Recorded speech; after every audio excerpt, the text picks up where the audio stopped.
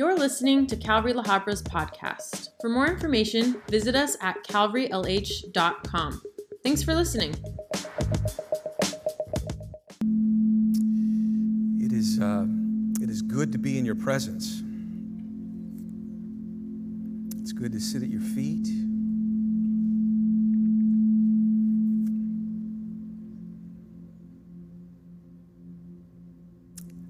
It's good to be children of God and to have that settling in our soul and that peace that surpasses understanding, guarding our hearts and our minds.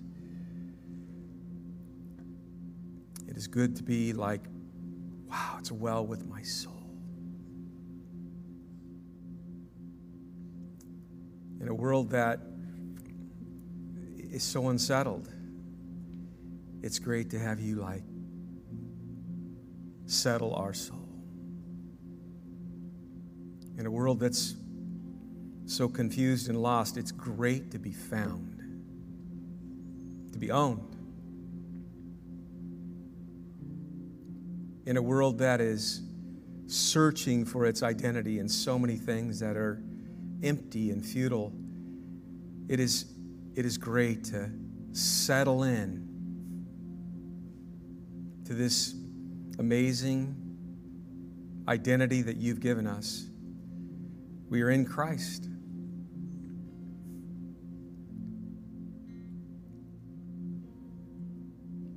Holy Spirit, we would ask that you continue to speak to us. We just lay ourselves before you. Just speak to us. We need direction. We need encouragement. We need strength. We need exhortation. We need hope. We need help. That's why we're here. And we're not looking to any other human being in this room. You are our present help in time of need.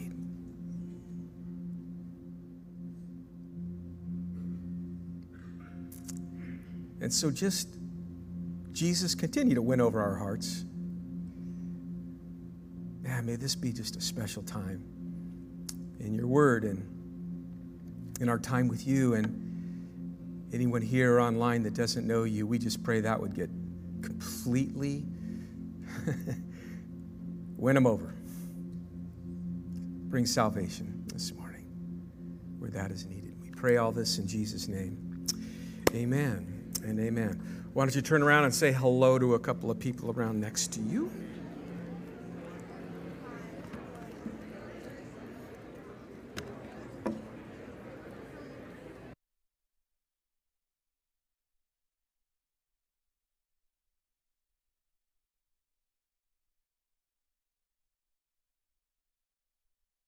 Happy summer to all you mommies. Mentoring Moms Beach Day is coming up Friday, August 26th. We will be gathering down in Newport at Marina Park, 9:30. We will be continuing our studies in Hannah Knows Best. See you there. Hi, Calvary La Habra. Just a reminder that our next surf camp will be on August 27th at 8 a.m. If you haven't already signed up, the cost is $10 a session. For more info, visit our website or church app. We'll see you there. Hi, Calvary La Habra. We'd like to invite you to join us for our Labor Day potluck picnic on Sunday, September 4th, following second service in our church parking lot. Bring your favorite potluck dish and join us as we celebrate Labor Day with family, friends, and games for all. We'll see you there.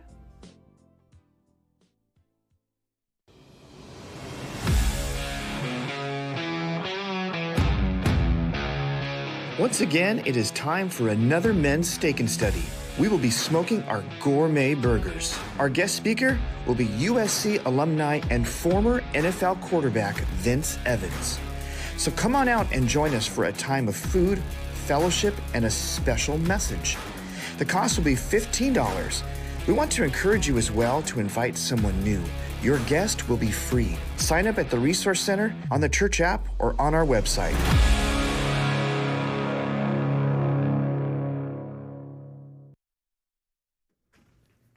Yes. Before we start our study, I wanted to pray for the Campo family that live behind us. Their son, 17-year-old Chris, who grew up around our church and has ran all around our property with his brothers, Kevin and little Pancho. Friday on his way home from school, some people pulled up next to him and shot him and took his life. And so I wanted to pray for their family. And I want to let you know, Chris came around here. You know, I remember the early days with him. He was learning how to skate.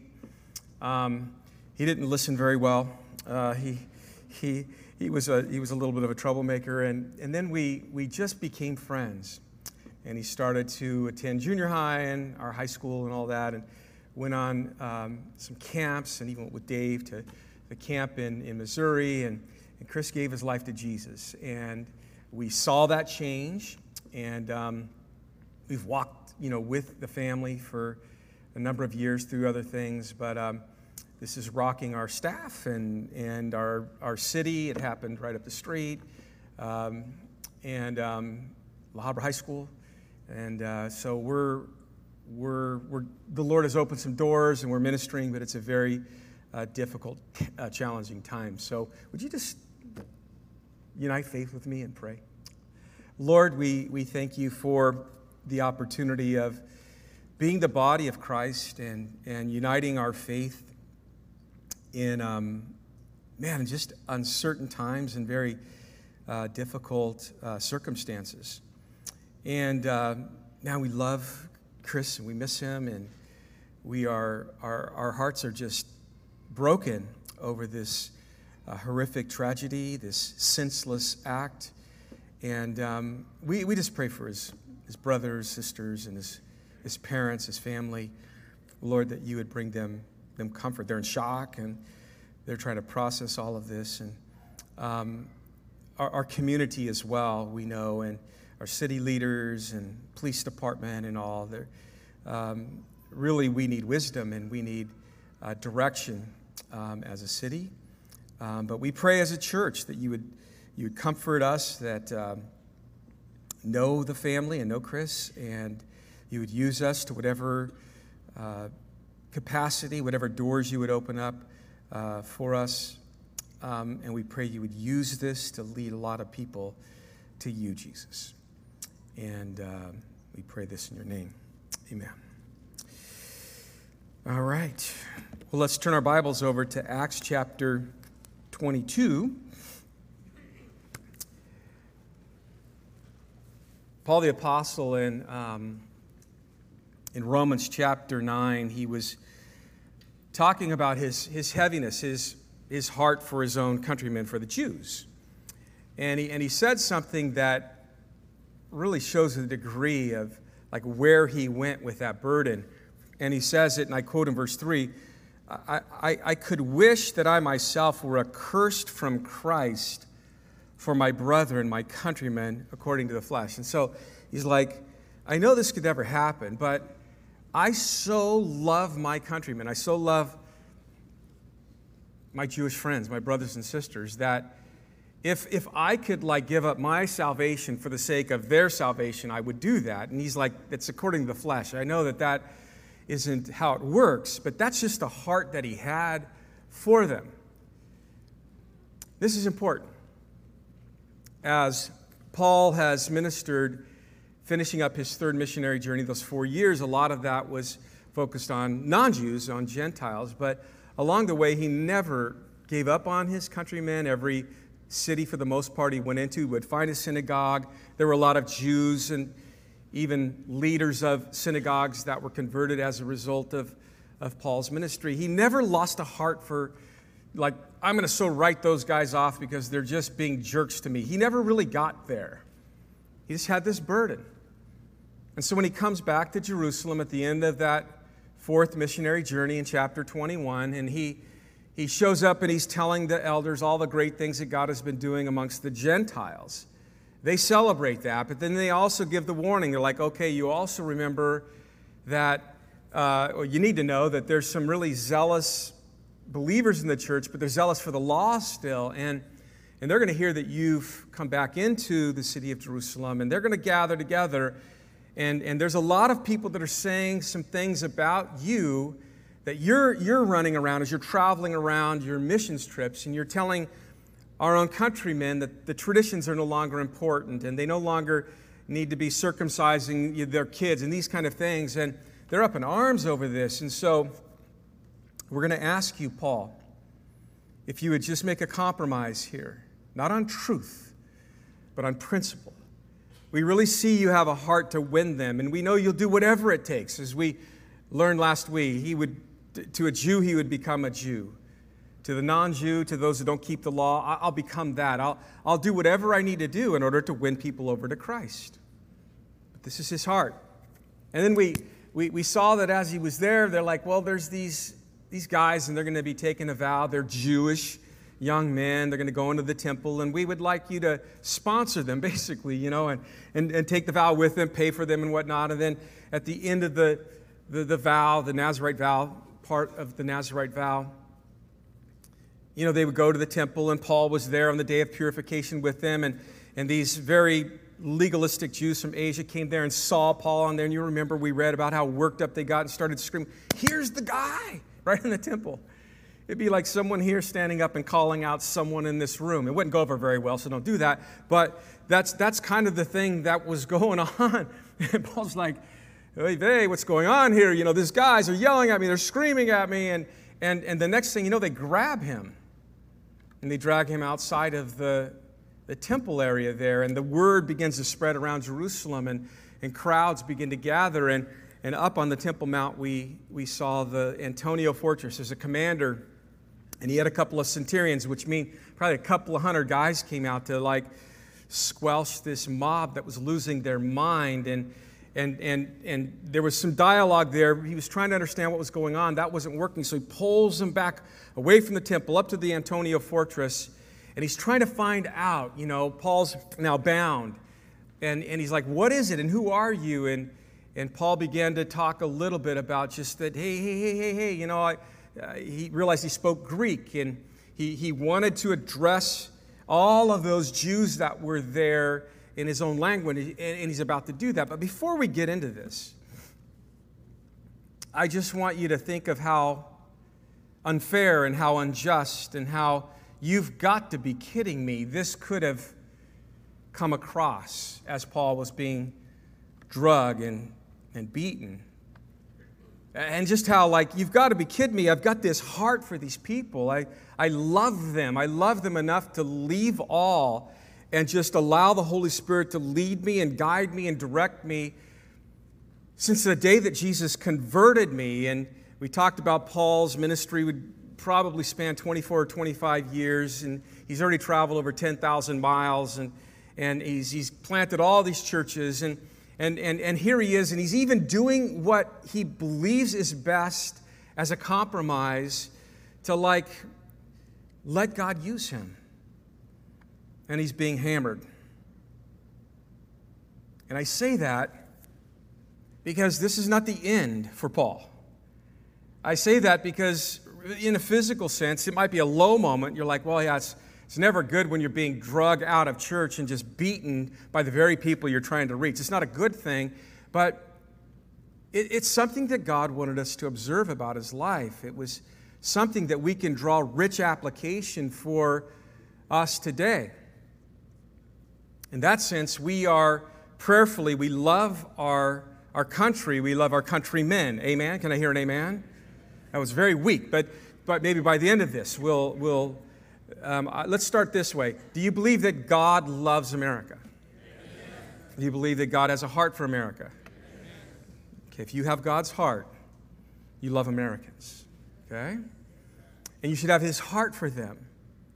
And the correlation might be this. We look around and we're like, wow, there seems to be a growing hostility towards my beliefs and towards what decisions I've made and towards what I believe is best for my own marriage and my family. And as the church, there seems to be growing hostility against this. We know at this particular point in time in church history that the second wave of Nero's persecution against the church is about to be unleashed. It's going to get crazy. And so I lay this out because I want us just to consider in these next few verses, what is it that Paul said? What was it that Paul did? What can we extrapolate? What can we learn from this experience in order to apply to our own life in a very hostile, opposing world? Because Paul, this is not the end. God continues to use him. He's going to use him even here in the midst of this horrific situation. And he's going to continue to use him. He's going to actually make it to Rome. And there's going to be other difficult days for Paul. I was going through chapter 22 is just an exercise, reading it over, and I looked at it. How many, this would be a good exercise for all of you. What was Paul's focal point? Now we're going to learn it, but if you go home and do this, what was Paul's focal point in chapter 22? And just do this. Take a yellow highlighter and mess up your Bible with a yellow highlighter. God loves that. And just every time he references God in this very crazy, even chapter 21 and chapter, just highlight it. Just highlight it. And then maybe in a couple of days, just go back and read all of those like highlighted spaces in your Bible. And remember again what he's going through. We stopped last week as Paul was about to address the crowd here in chapter 22. So verse 1, follow with me if you will. Brethren and fathers, hear my defense before you now. And when they heard that he spoke to them in the Hebrew language, they kept all the more silent. Now, amongst the Hebrews, Aramaic was more of the common language. If you just went out and about, walking up and down the streets and whatnot, you would have spoke Aramaic. Hebrew, in that sense, was it remained the language of the religious folks and the hierarchy, the religious government and whatnot, and even the upper class. Jesus and his disciples would have spoke Aramaic, and Aramaic, that language, there's a translation of that even in circulation, the Old Testament that is, in those days, called the Targums. But Jesus spoke Aramaic because he wanted to relate to the common folk. He wanted to communicate with them. If he had spoken Hebrew, only the rabbis and the upper class would have really grasped what he was saying. And so Paul here looks at these crowds that are gathering around the Antonia fortress. He's up on the stairs. He's been bound. There's Roman soldiers all around him, protecting him and whatnot. And he said in verse 3, listen, I am indeed a Jew. So it's very important as he starts this conversation, as there's this opportunity afforded to him. This is a God-ordained moment. God is going to use Paul in this very, very dire situation. There's a lot of wisdom here. He says, I'm just like you guys. I'm indeed a Jew, born in Tarsus of Cilicia, but brought up here. I've been brought up here in Jerusalem at the feet of Gamaliel, which was one of the more famous rabbis in that era, taught according to the strictness of our father's law, and was zealous toward God as you are today. And so he doesn't make it about the injustice. He doesn't make it about how you've got to be kidding me. He doesn't get, because they're all fleshed out and like getting crazy and getting all angry and losing their mind. He doesn't match that. He doesn't go there. He's gathered. That's a good word these days, people. He's gathered. One amen would be okay? Okay. He's gathered. Are there times when you've maybe had a conversation or two with people in the last couple of years where you weren't gathered? Your thoughts weren't gathered? He's gathered his thoughts. And what comes out of him is he's identifying with them. His heart for them. His heart for them to know Jesus, who has like saved him. He's conquered by that. And it shows as these people are like, if someone comes up and like draws their fists at me, what's going to come out of me?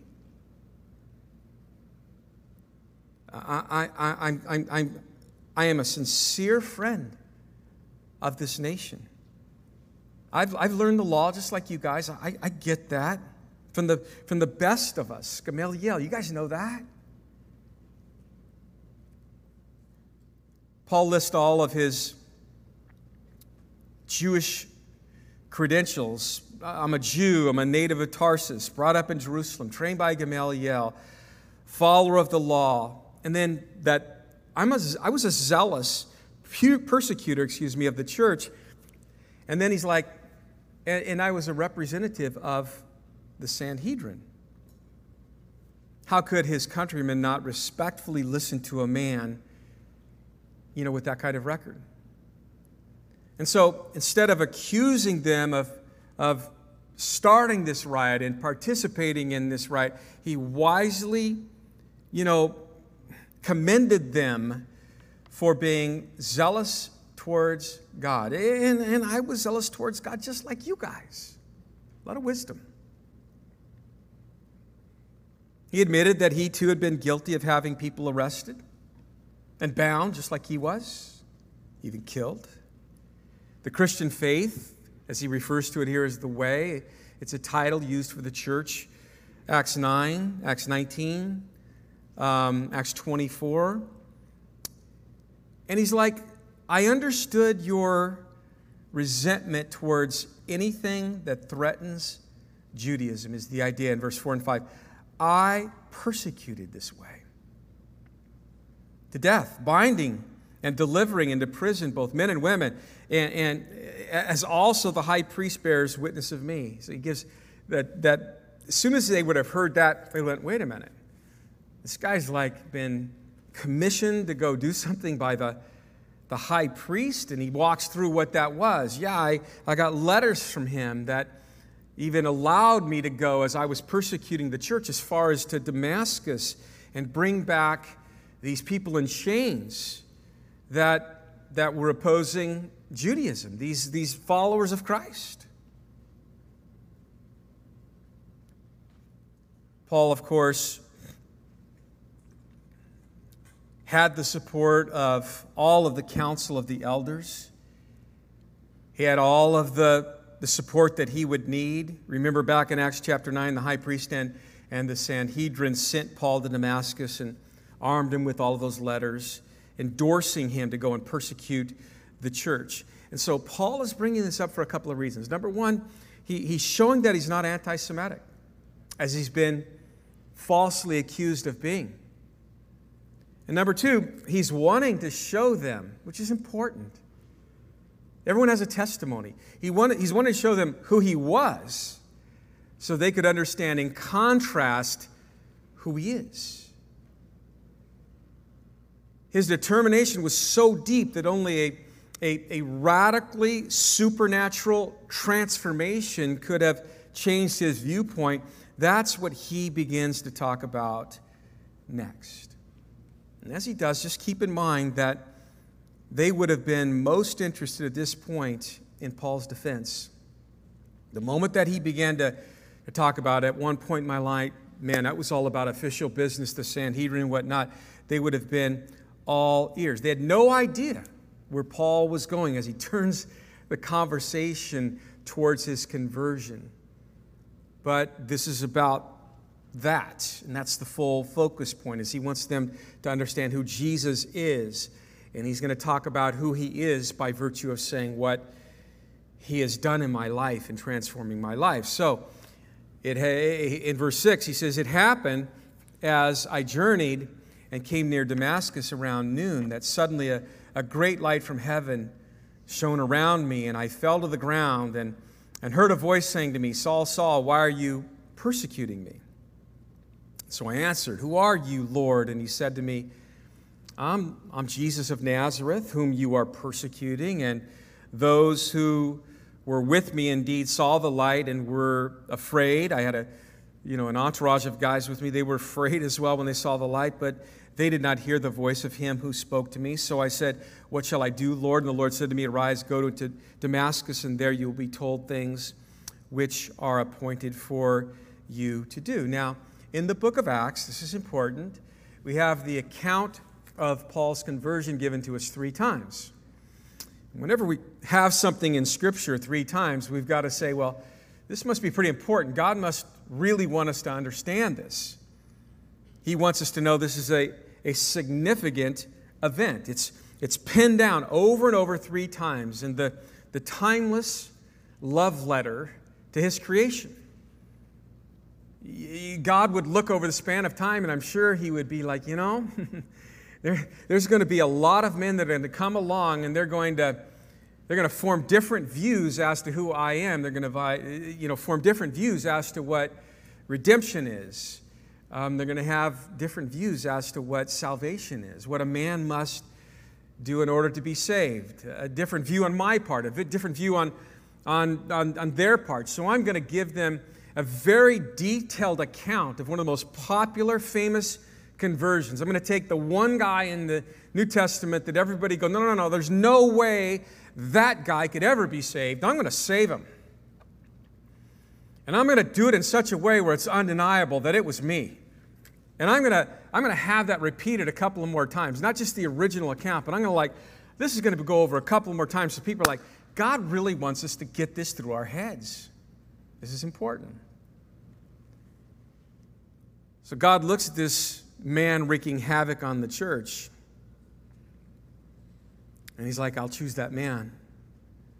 And I'll transform his life to where I can use him to expand the church.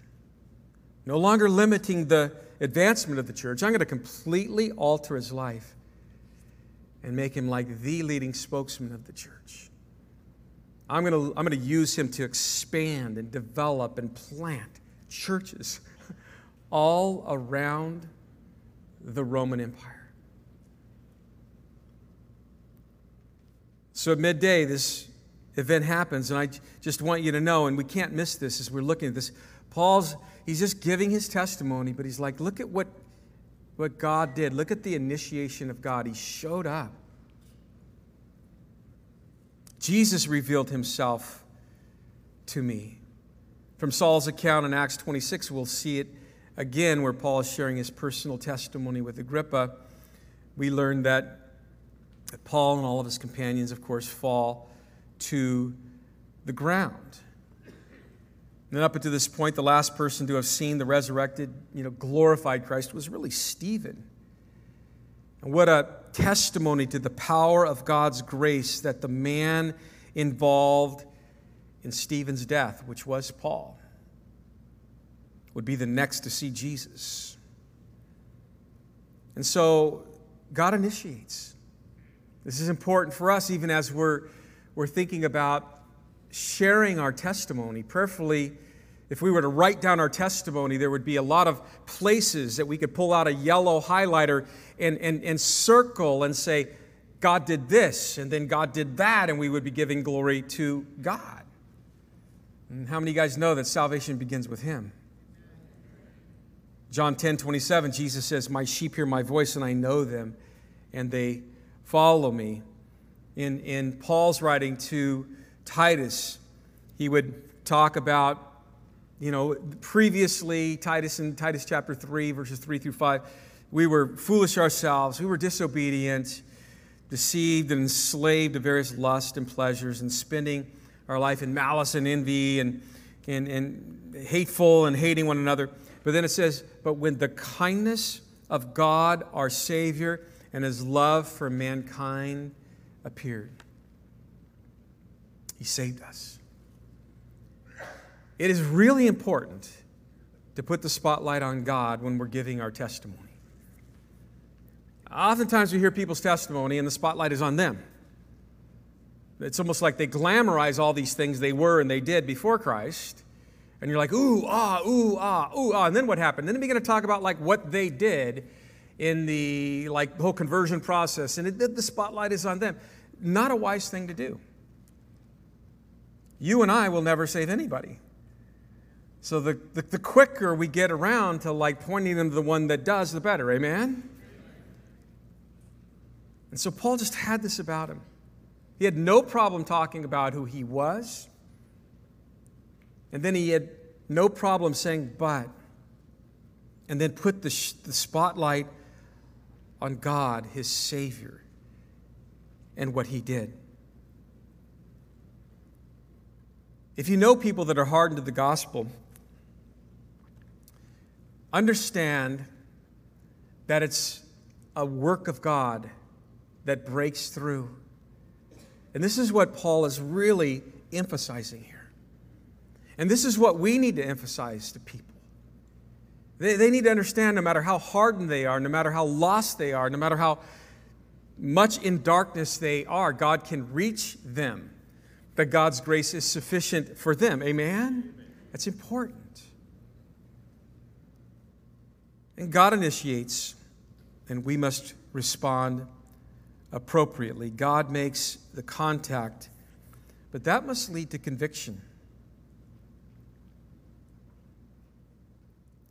And that's the next thing we see in verse 2, or the second point, where he says, I fell to the ground, and I heard his voice saying to me, Saul, Saul, why are you persecuting me? And I answered, who are you, Lord? And he said, I am Jesus of Nazareth, whom you are persecuting. So the persecutor, the guy that was just on top of his game, Mr. Saul at that time, riding, I always like to say, on his high horse, with all of the right answers. And now he finds himself flat on his back. Up until that point, the Lord really didn't do anything. He just showed up. It was his presence, his glory. Flat on the ground, Paul hears the voice saying, Saul, Saul, why are you persecuting me? The repetition of Saul's name, I believe, was a bit of a rebuke to him. It was intended to bring like anguish to his soul, so that Paul now would realize how wrong he had been. And when he says, who are you, Lord? It was the realization that the one that he was running around telling everybody about, that he died on a cross indeed, but then he was buried and the disciples stole his body, as was the common lie of that day. He realized he did raise from the dead and that he was alive. Paul saw his glory and heard his voice. 1 Corinthians 15, as we go through that account, he's like, I actually saw him. The Jewish mob listening here in the temple courts no doubt would have believed that official report, that Jesus of Nazareth was an imposter. Yeah, he died on a cross for that reason, an insurrectionist and whatnot. And his disciples came and stole his body and all of that. And so Paul is now saying, no, he is actually alive. I heard him. I saw him. In Acts chapter 9, it talks about how he was trembling before Jesus. That's evidence that he was deeply, deeply convicted. We noted that was like the midnight of his soul. Before Paul was made a saint, he had to come to the awareness, the deep conviction that he was a sinner. That he was a sinner, he had sinned against Christ. A humbling conviction of sinning against Christ is a necessary step towards conversion. Those who go to hell do so ultimately because of the rejection of the Savior. Jesus said in John 16:9, the Holy Spirit would convict men concerning sin because they do not believe in me. Yesterday we were honoring the life of Jesse Rodriguez, and very decorated Korean War veteran, served our country well, served his family well, and served the body of Christ here well. And because of who Jesse was, there was a large representation of veterans. And as I walked around in the room, they all have their cool hats on, their medals, and it was a very honorable service in that regard. And so before, I'm with the family and we're praying, and I kind of looked back out and I walked around and I realized, wow, these people are the Korean War veterans. They're all up in their upper 70s and upper 80s, excuse me, now. And this this might be kind of like, for some of them, the last time they might hear the gospel. And so as I commonly will do, I never really try and be real scripted in my teaching in those settings, but I do teach the Word of God, and I want them to know everything that I'm going to say is the Word of God. And I just had a moment, man. My heart was so heavy for these guys. I respect them. I appreciate them. I love our country, and I love for the freedoms that they fought for and all of that and whatnot. But when I look at them, I felt like a little boy in front of his grandfather saying, please accept Jesus, man.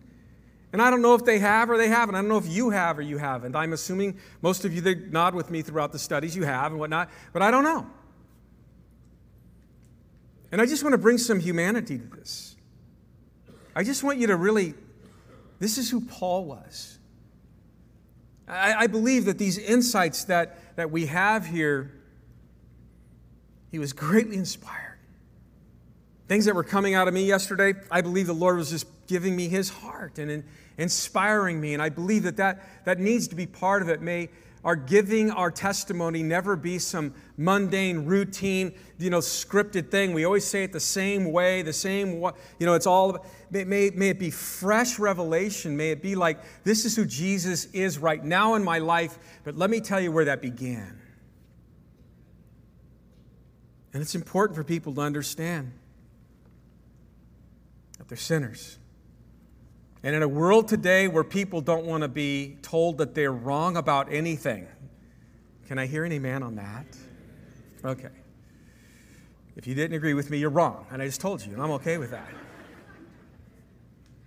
But really, we have this very thin-skinned thing right now. Don't touch anybody, don't offend anybody, don't blah, blah, blah, right? It's just everyone's walking around. No, in love, people need to understand that they are sinners and in whom they've sinned against.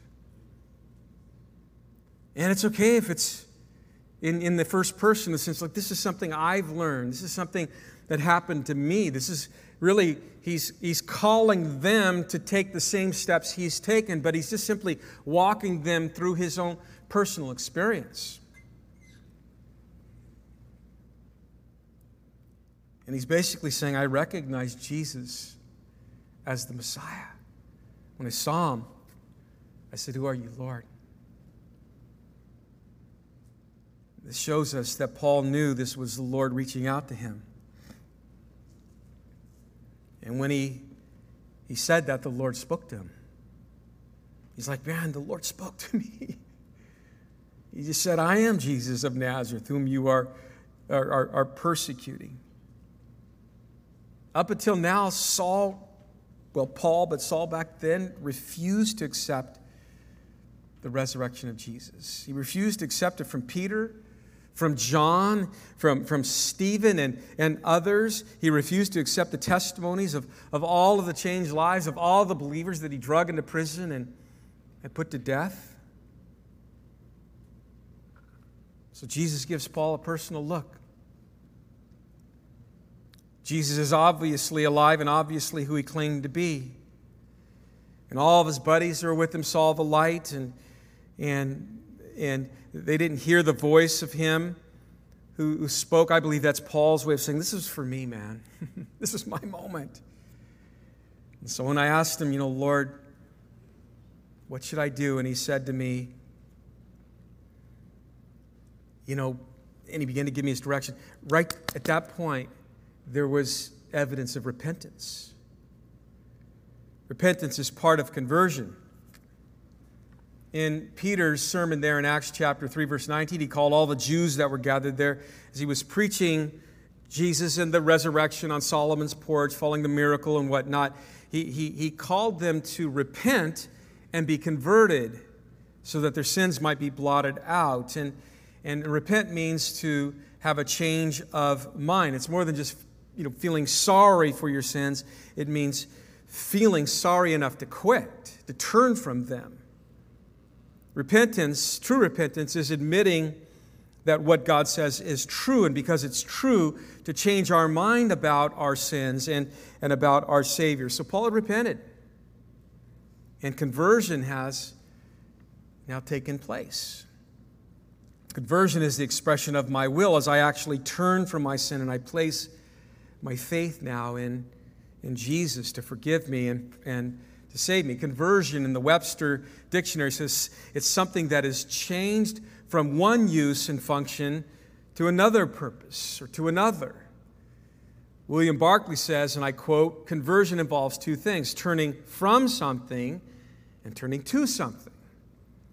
C.S. Lewis said, every story of conversion is the story of a blessed defeat. Paul's religion and his pride and his hatred and his self-driven agenda and all of that had to be defeated. And so the Savior now had conquered another soul and conquered all of that. It's no longer what does the Sanhedrin say, no longer what does the high priest say. What do they want me to do? It's now, Lord, what do you want me to do? Our good friend here, Dave Greer, I don't know if Dave's in here, but this week he told me they were cleaning up some of the cabinets and stuff, and we have cabinets of old Bible studies. I think the old stuff is on tapes. We used to tell get the tape, and then we graduated to get the DVD and all that. And so we got all this archived, VHS and all this stuff. And I know it's hard to believe it, but I've been doing this for almost 30 years. So there's some old stuff. And Dave he was going through it with some of our interns and young people. He remembered the day he walked into our church at Valley View, and Jesus saved him.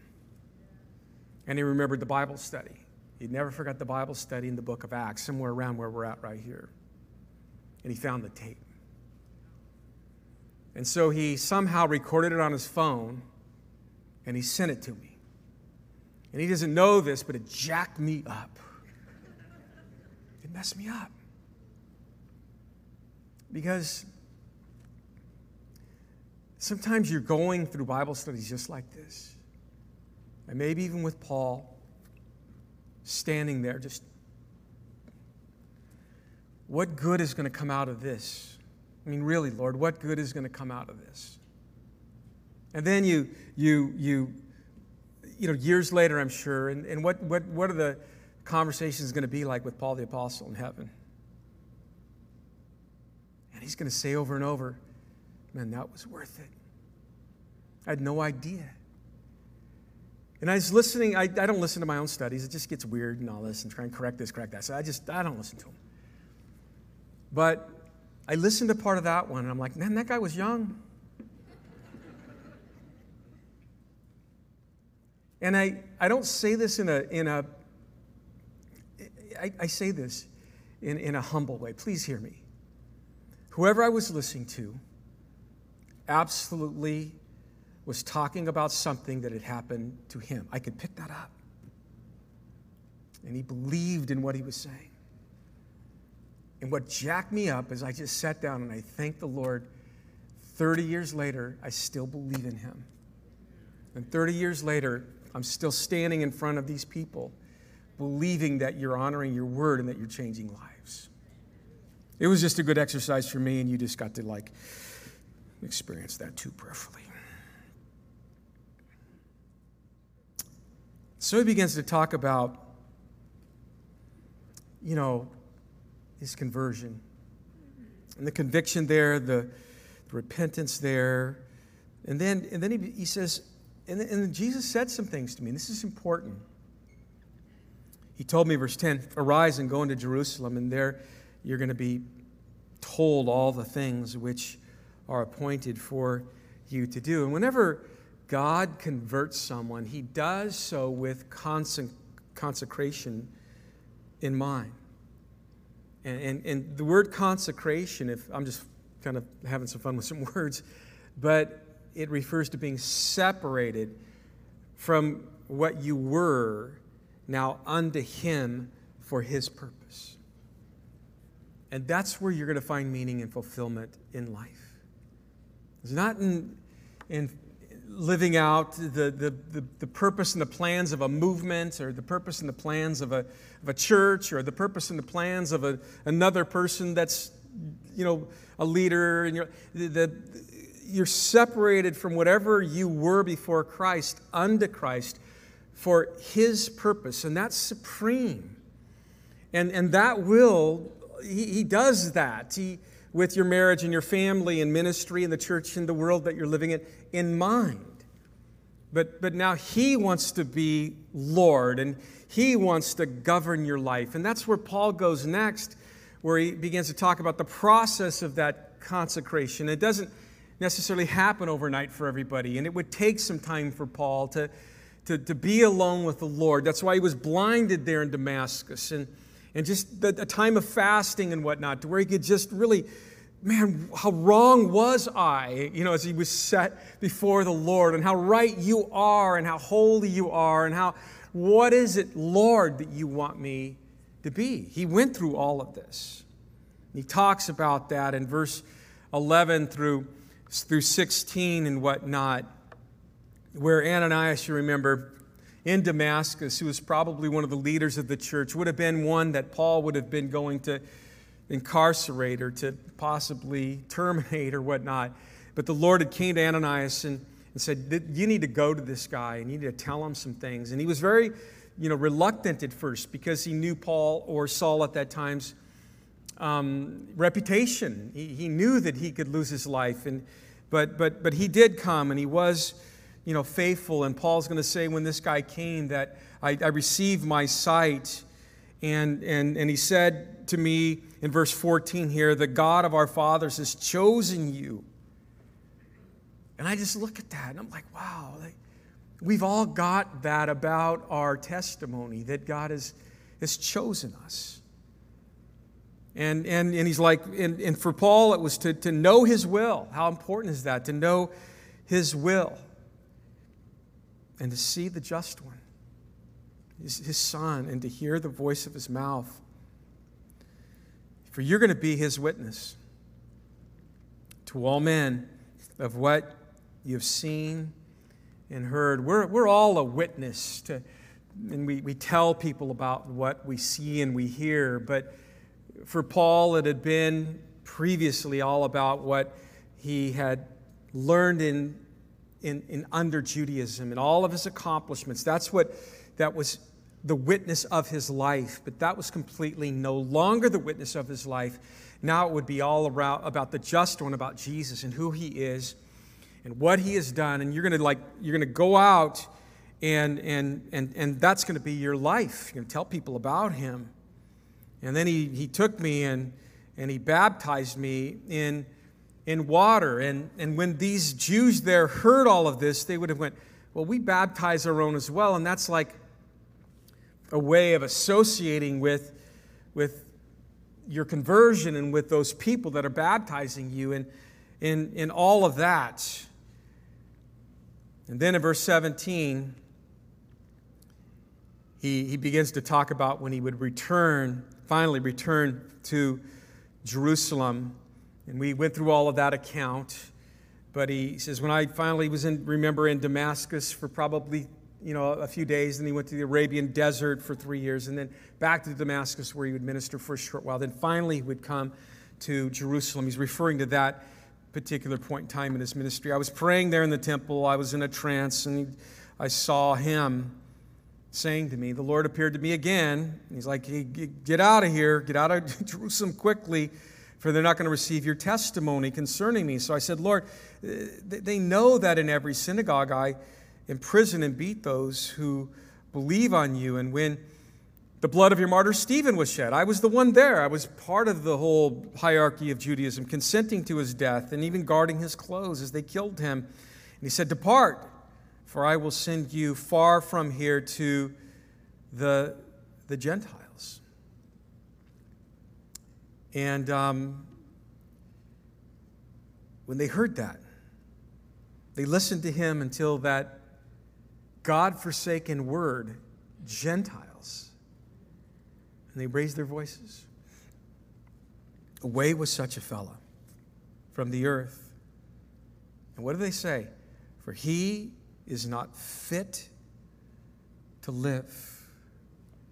Anybody who dares place Gentiles on an equal footing with us Jews in God's saving purpose through the Jewish nation should not be allowed to pollute the earth with his presence. This guy needs to go. And in verse 23, then as they cried out and tore their clothes and threw dust into the air, the commander ordered him to be brought into the barracks and said that he should be examined under scourging.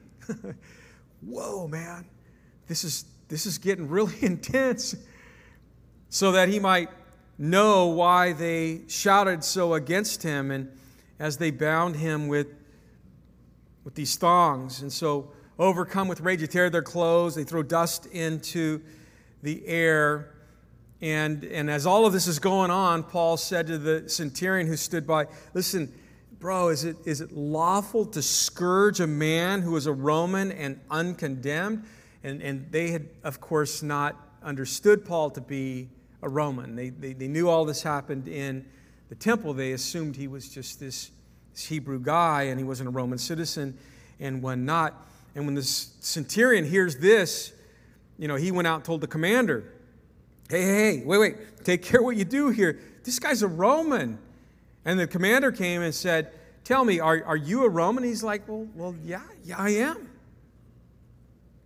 And the commander then in verse 28 answered with, a large sum of money I obtained my citizenship. Oh, those are my bragging rights. I was kind of bribed my way into becoming a Roman citizen. And Paul said, well, no, that's not the game I played. I was born that way. My dad was a Roman. Oh.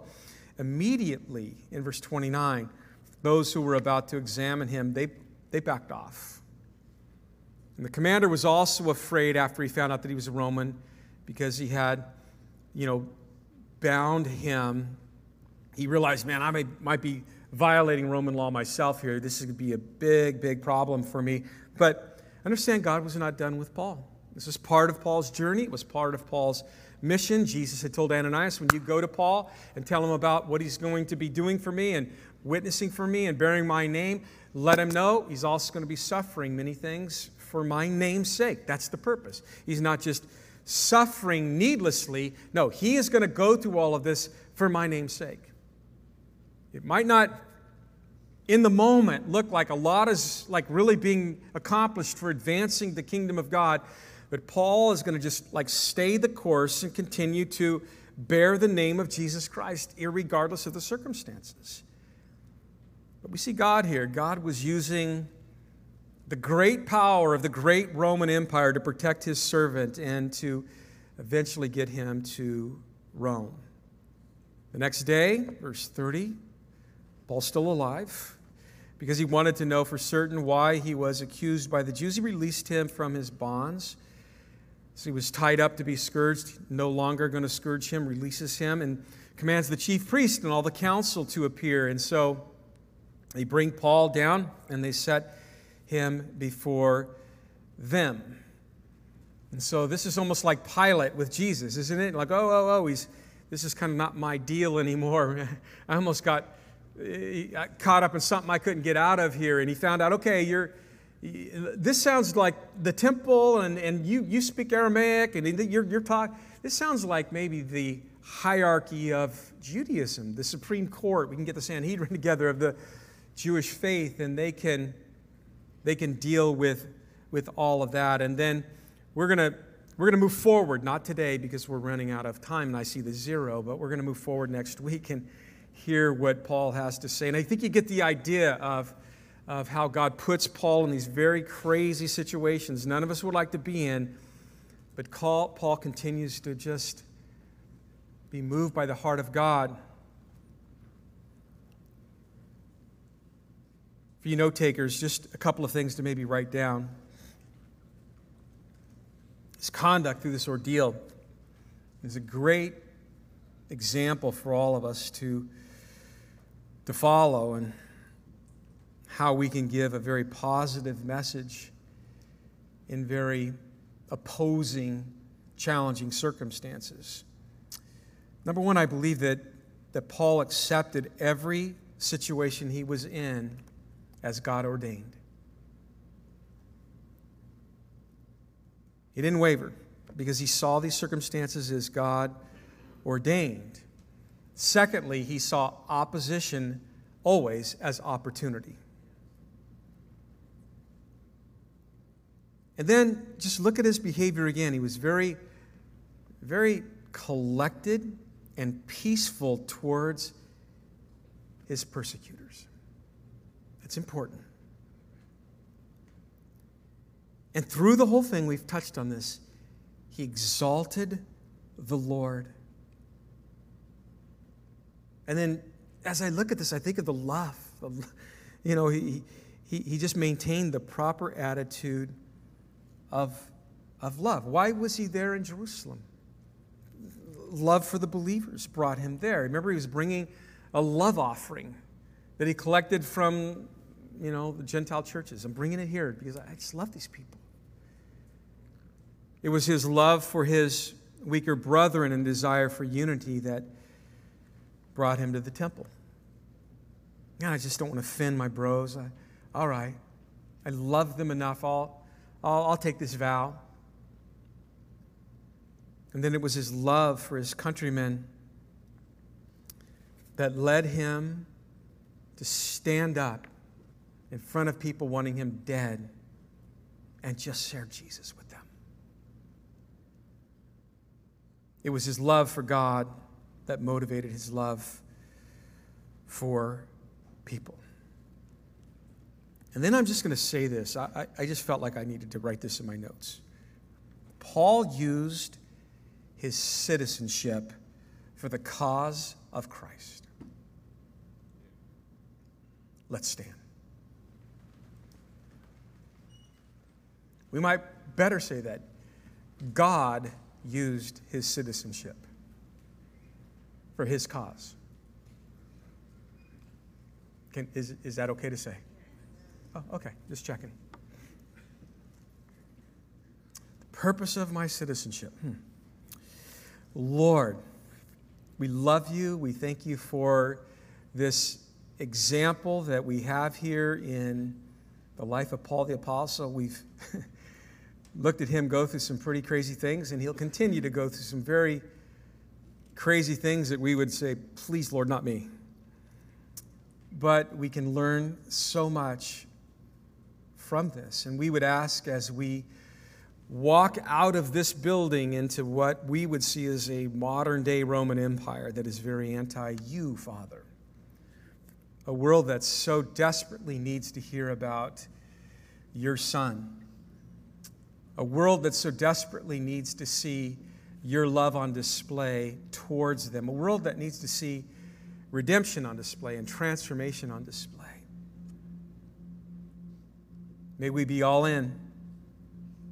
For any here that have never given their life to Jesus, Mead's going to play this last song again. And as we're playing this, if you need prayer here in this room, I'm going to ask some of our leaders to come up front here and stand with you, and they'll pray with you. You need to accept the Lord, come here. But online, as we're singing here, if you're not a believer, just cry out to the Lord and confess to Him that you're a sinner and profess to Jesus that you believe He's God and that He died on the cross for you and rose from the dead, and ask Him to come into your life and forgive you, and He will. Let's worship the Lord this last song together.